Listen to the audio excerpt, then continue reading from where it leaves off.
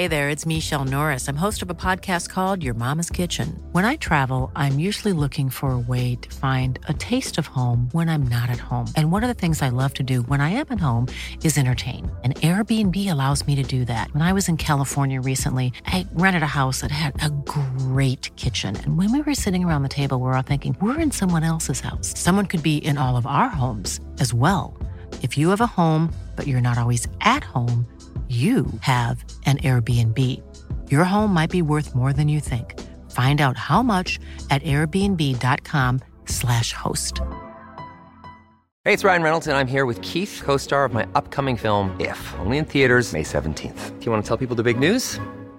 All right, I'll do it. Sign up now and you'll get unlimited for $15 a month and 6 months of Paramount Plus Essential Plan on us. MintMobile.com/switch. Upfront payment of $45 equivalent to $15 per month. Unlimited over 40 gigabytes per month. Face lower speeds. Videos at 480p. Active Mint customers by 531.24 get 6 months of Paramount Plus Essential Plan. Auto renews after 6 months. Offer ends May 31st, 2024. Separate Paramount Plus registration required. Terms and conditions apply if rated PG.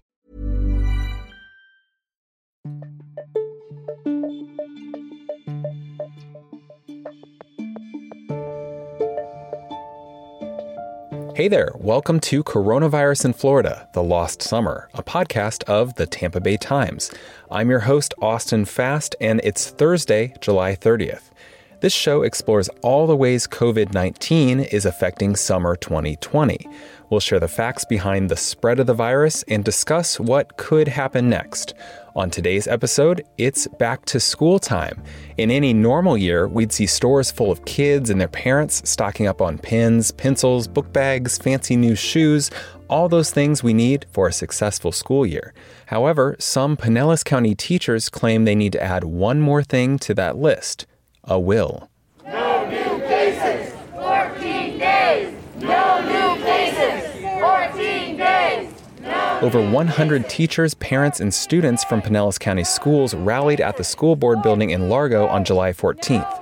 They're demanding classes stay totally online to keep everyone safe until positive cases of COVID-19 drop significantly across Florida. And later on today's show, Times education reporters Marlene Sokol and Jeff Solacek join me to break down when Tampa Bay school systems will be back in session. We'll discuss all the questions swirling about how in-person school might work during a pandemic. Now is a must. Safe education is a must. Returning now is unjust. That's high school science teacher Christy Faust leading the crowd of protesters at the Pinellas County School Board building on a muggy Tuesday morning. They're waving signs with hand-painted slogans like "Schools can't even control lice" and "Use your teacher voice." As they're chanting, school board members are meeting virtually to plan the district's return to classes. Florida's education commissioner issued an emergency order on July 6th, calling for families to have the option of in-person instruction 5 days a week. The order didn't say there'd be penalties for schools that don't comply, but there are incentives that could add up to tens of millions of dollars of funding, which many schools need. Governor Ron DeSantis says he wants to give families options, whether that's virtual or in person. Fast food and Walmart and Home Depot, and look, I do all that, so I'm not like looking down on it. But if all that is essential, then educating our kids is absolutely essential. And I'm confident if you can do Home Depot, if you can do Walmart, if you can do these things, we absolutely can do the schools. The Home Depots in Tallahassee must be a little different than they are in my experience. That's Faust again, who helped organize the July 14th Pinellas County teachers' protest. I don't go there for 7 hours a day, and I don't think I've ever been to a Home Depot that had 2,000 people in it all at once, which is about what the population of my high school is. Not to mention all the employees and things as well. So that's the students. Daily cases in Florida have been hovering around the 10,000 mark for most of July, but protesters say students shouldn't come back to the classroom until Florida enjoys 2 straight weeks without new cases. Listen to middle school history teacher Patrick Mugen take the megaphone at the protest. So I want everyone to hear my voice, that if I die from catching COVID-19, from being forced back into Pinellas County schools, you can drop my dead body right here. Leave my body right here. There are so many questions that are not answered. And if they were answered properly, I would be at home with my dog. My name is Susan Munch. I've been teaching in Pinellas County for over 20 years. There are too many flaws in the plan. Actually, there isn't a plan. There were 37 pages that basically said, wear your mask, wash those kids' hands. Basically, we're all in charge of what goes on in the classroom. We're on our own. And if someone gets sick, well, we'll figure it out then. Many parents rely on schools not just for education, but also for childcare. They work essential jobs in stores, restaurants, and shops that just can't be done virtually. Lanice Washington's 11-year-old grandson attends Destiny Achievement Center in St. Petersburg. She says we have bigger things to worry about with COVID-19 than childcare. I understand working people, we have to feed our families. But who are you going to feed if everybody's dead? Good question. We have to prioritize.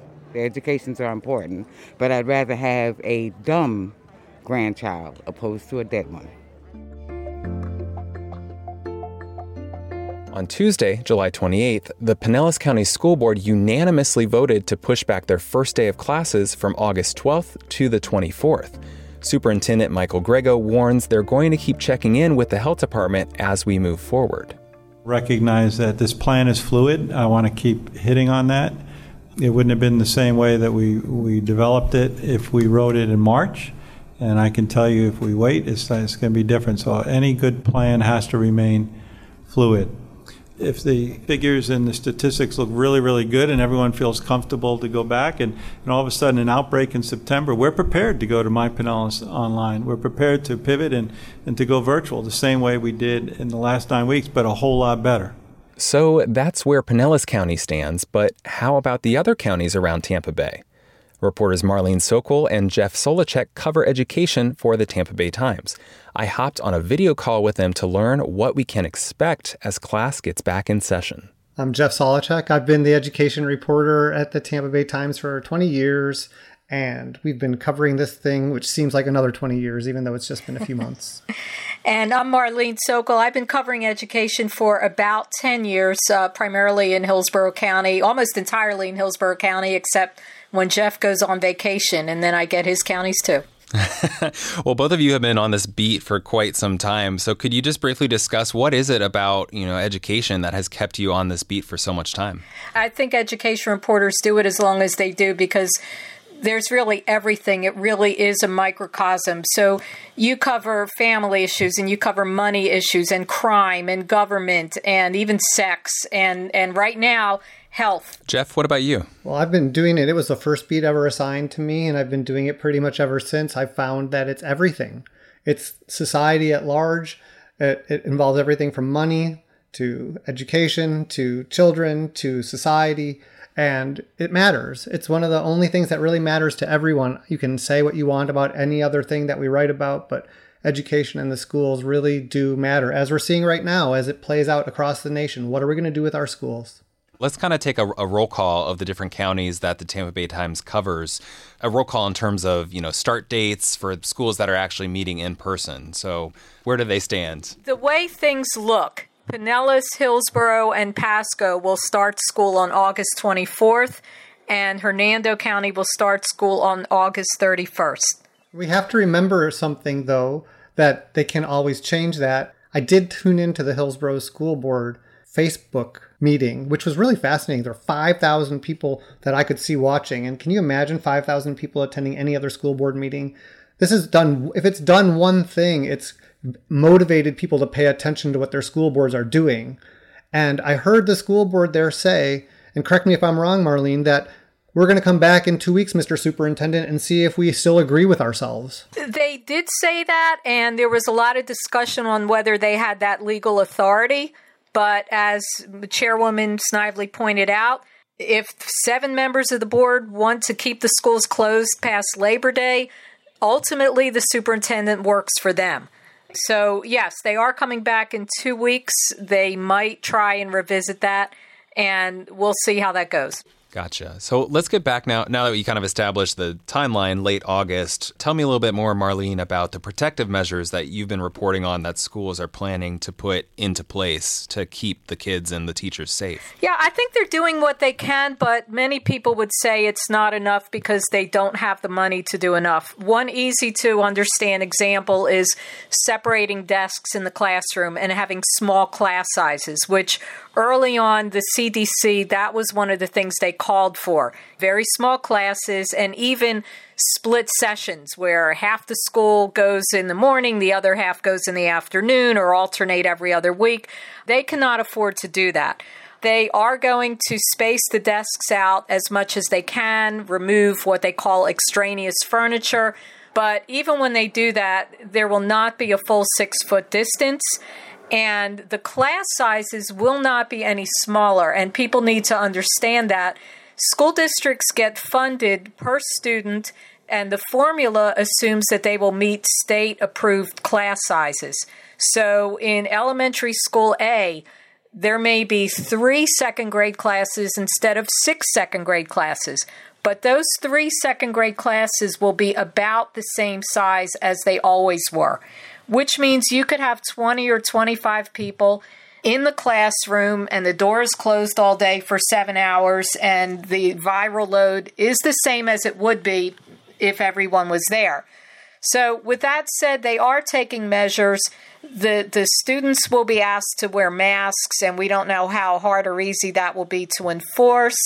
Many activities have been eliminated for now, things like assemblies, things like pep rallies.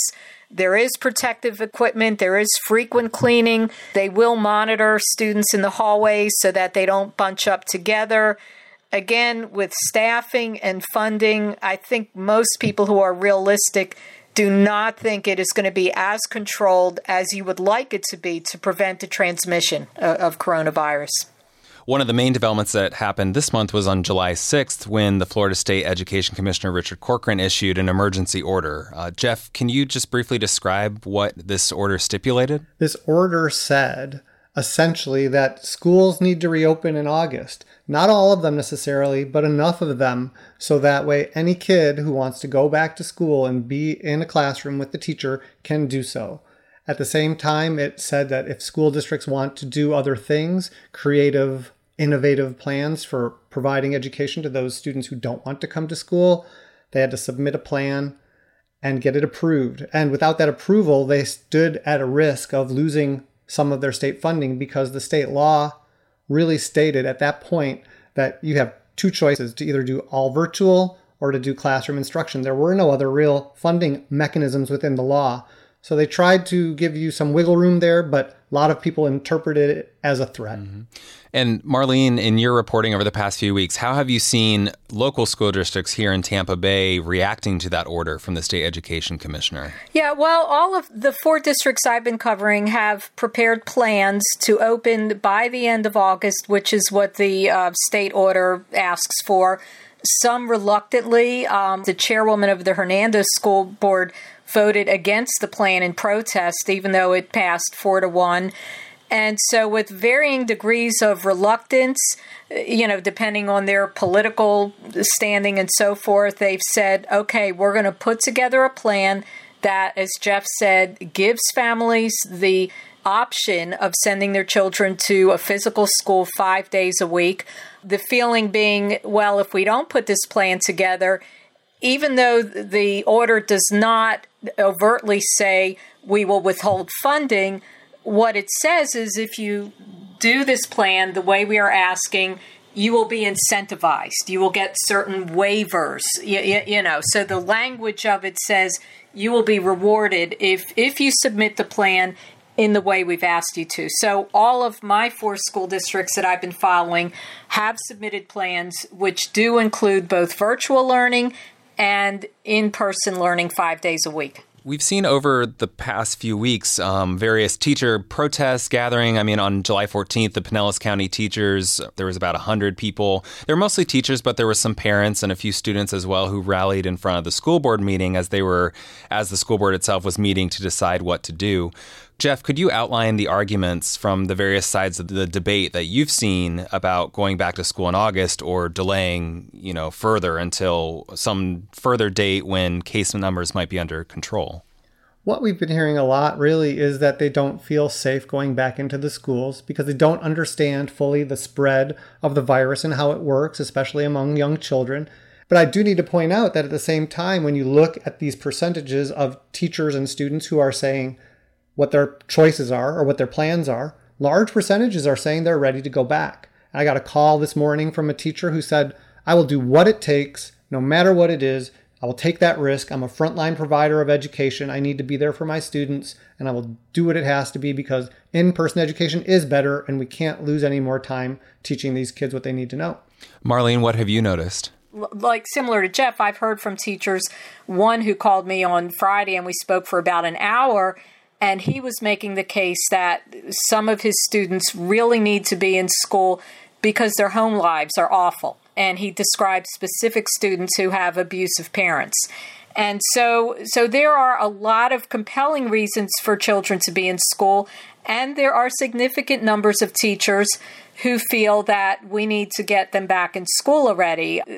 So there's a lot of numbers being thrown around. I think it's safe to say that there are significant numbers on both sides who either want to come back to school or who are worried that it's not safe, or both. There are many teachers who are willing to come back to school. It's their job, but they don't feel that it is as safe as it should be. Right. And just to throw in a couple more numbers, last week the Tampa Bay Times did a very unscientific Twitter poll of our readers, and we got about 2,000 responses. And 76% of the people who responded say that they aren't comfortable with sending their kids to school. Obviously, again, it's a Twitter poll. It's not representative and all those elements that would need to be, scientific and more statistically significant.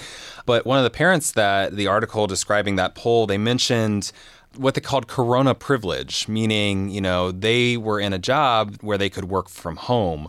Now, schools aren't necessarily childcare, but Jeff, maybe you can tell me a little bit about the essential workers who can't stay at home and they rely on school to give their children a safe place to be when they're at work. There are quite a few of those. I spoke to a mom from Pinellas County just last week. Well, before I went on vacation, so 2 weeks ago. And she is a healthcare worker. She works on the front line. She has to be at work every day.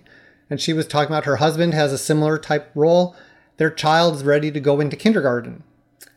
She is afraid of what kindergarten is going to be like. She doesn't want to leave her child in the school that's not going to be anything like what they've built up as. School is going to be so awesome for you when you get into kindergarten. But she also doesn't have any place else to go. She was talking to other families, seeing what other options they have. I've talked to some other families where they say, we're not thrilled with either option that the school district is providing, and so we are going to look at creating our own little homeschooling pod, which is starting to gain a lot of traction nationally. That's really interesting. I saw, I think last week, an article on TampaBay.com about that, but do you have any idea of a number or percentage of how many people are doing that now? That would just be anecdotal right now. I mean, people are turning in their numbers and their requests and their choices. The Pinellas County School District hasn't completed that as we're talking. And, the Hillsborough and other districts still have anywhere from a half to a third of students that haven't responded. So nobody knows really what everybody's doing. And some people are changing. In the Pasco County School District, they said, sign up so we can start assigning teachers to schools and so forth. But you can change your mind if you want. And so I talked to the spokesman there this morning, and he said the numbers are trending differently now, that as numbers keep coming out on the virus, more and more families are switching from in-person to online. Yeah, I've found that too.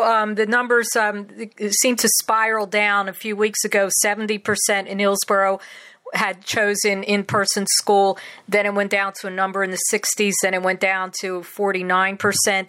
There's also 1/3 who have not declared their intent. So if they don't get an answer from them, then these families default to physical schools. A couple of things to keep in mind, and when we talk about the corona privilege or whatever that phrase is that I think most people realize school, if and when it opens in August, is not going to look the same as school should look or used to look. I have one friend who has a 10-year-old daughter. She's a single mom, working mom. She's finding a way to homeschool her child. And this is not somebody who comes from privilege. She's middle class. But she said, my daughter's in the gifted program. And one of the things that I'm worried about is, the other gifted children, they're not going to be in school. So when you think about which children will be in physical school, by and large, it's not going to be the children of privilege. It's not going to be the children who have all of these advantages. On average, it could be children who are less advantaged. And so really that's an economic divide. It's not going to be the same. Well, along those lines, the CDC just put out new guidelines last week on July 23rd. Have either of you had a chance to review those? When I read it, it looked like not really guidelines as much as a compelling argument for why children need to be in school, which reads very much like the talking points of the governor and the commissioner of education, and to some extent our superintendent in Hillsborough, stating a very strong case why children will suffer emotionally, academically, psychologically, if they continue to not be in school. Which, again, nobody would disagree with that. But I did not see any details about here's how you do it. The prior communications from the CDC did have suggested guidelines. A lot of people have stopped taking the CDC guidelines as seriously as they would have in the past, as it's become politicized. And a lot of people have been looking to the American Academy for Pediatrics. And that has offered more complicated and comprehensive guidelines that people have liked. It's not an easy answer, but I think people have come to the point of not trusting some of the previously trusted agencies because of all the politics here. And it's unfortunate. I mean, I don't know what to think, and I've read more than most. And I have a student who's getting ready for senior year in high school, and we are opting for not going right now because we don't know what's going to happen inside there. Considering not everybody has access to reliable high-speed internet access that you need for video conferencing and online learning, I mean, Marlene, like your internet just cut out a couple minutes ago. That presents a challenge for kids who are maybe in lower income households or in rural areas. For example, my parents live in a very rural area of Ohio, and their internet is terrible. If I was a student, I wouldn't be able to do video conferencing to do my classwork. So can you evaluate how it was working this spring, and what efforts have you seen to close that so-called digital divide for kids who are attending virtually this fall? You had a lot of people who did not have high-speed internet. You also had a lot of people who, even though the schools loaned out devices, didn't know how to use them, had never used anything but their phone. But again, that was just part of it. A bigger part, what I heard over and over again from teachers, is the kids don't know how to do simple computer tasks, and their parents don't either. So that was an even bigger problem than the connectivity. Now, the school districts did get hotspot devices into people's hands. The whole e-learning thing in the spring, I don't want to call it a joke because some students did very well with it. I've heard anecdotally that some students did better with the e-learning than they did in class. They were not distracted. They were not being bullied. You had CD students who all of a sudden became AB students, and they thrived in that setting. And then you had, others, it was quite the opposite.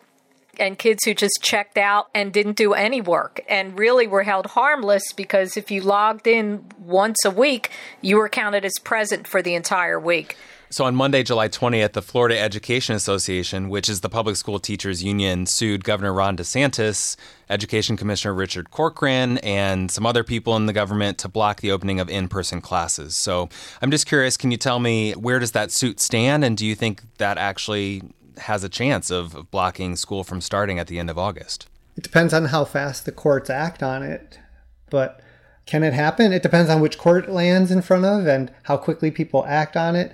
And the real issue here is that a lot of people think that the state government has taken a step too far, exceeding its constitutional authority in the operations of the schools. And school boards haven't really done anything to fight it. And so the teachers union decided that, like they do on many other issues, such as vouchers, for instance, they're going to take the lead on that. And they lose pretty much every legal battle that they take. Marlene, do you have any sense of what might come from this suit? No. The only response I've seen is on Twitter when Secretary Richard Corcoran called it reckless and frivolous, and his contention all along is that most of us mere mortals do not understand the executive order that he issued, which was his telling of it, and it provided flexibility to the districts, and it really provided districts to meet the needs of all different family situations. So he's been really dismissive of really the argument coming from teachers that it's too dangerous.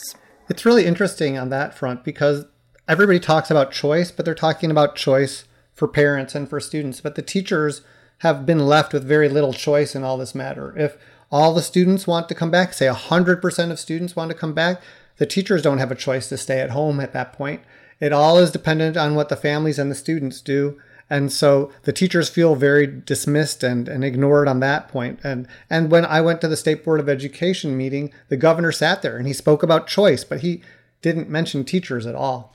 And along those lines, I've heard anecdotally on social media that some teachers, rather than going back to school, they're just going to take an early retirement, or maybe they'll pursue some other career field. In your reporting, what have you seen along those lines? No, I've spoken to teachers who are doing just that. They're leaving the profession. They're taking a leave of absence, and we'll see if they actually do. I don't know how many have put in their papers. I think Mr. Ingram, the president of the Florida Education Association, he said his surveys show that 39% of teachers are seriously considering leaving the profession. Now, again, with these teacher statistics, he's surveying teachers who are in the unions. So you get a slightly skewed, but it's a fear of the unknown. And I keep coming back to that.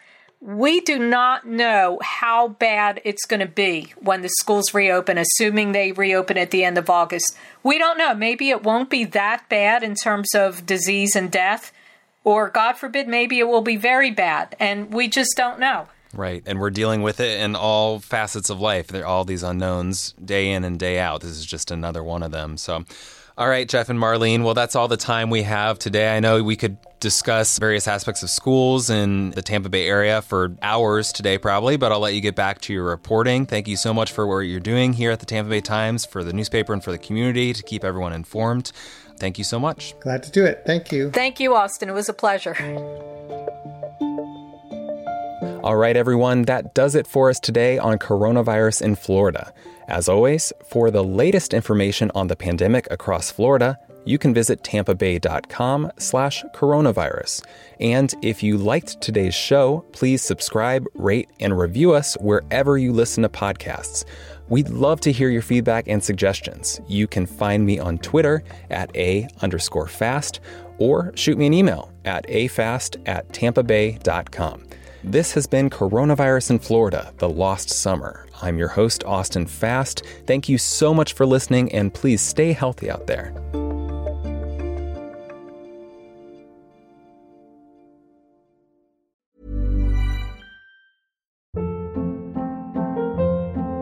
Hold up. What was that? Boring. No flavor. That was as bad as those leftovers you ate all week. Keke Palmer here, and it's time to say hello to something fresh and guilt-free. Hello Fresh. Jazz up dinner with pecan-crusted chicken or garlic butter shrimp scampi. Now that's music to my mouth. Hello Fresh. Let's get this dinner party started. Discover all the delicious possibilities at HelloFresh.com. Planning for your next trip?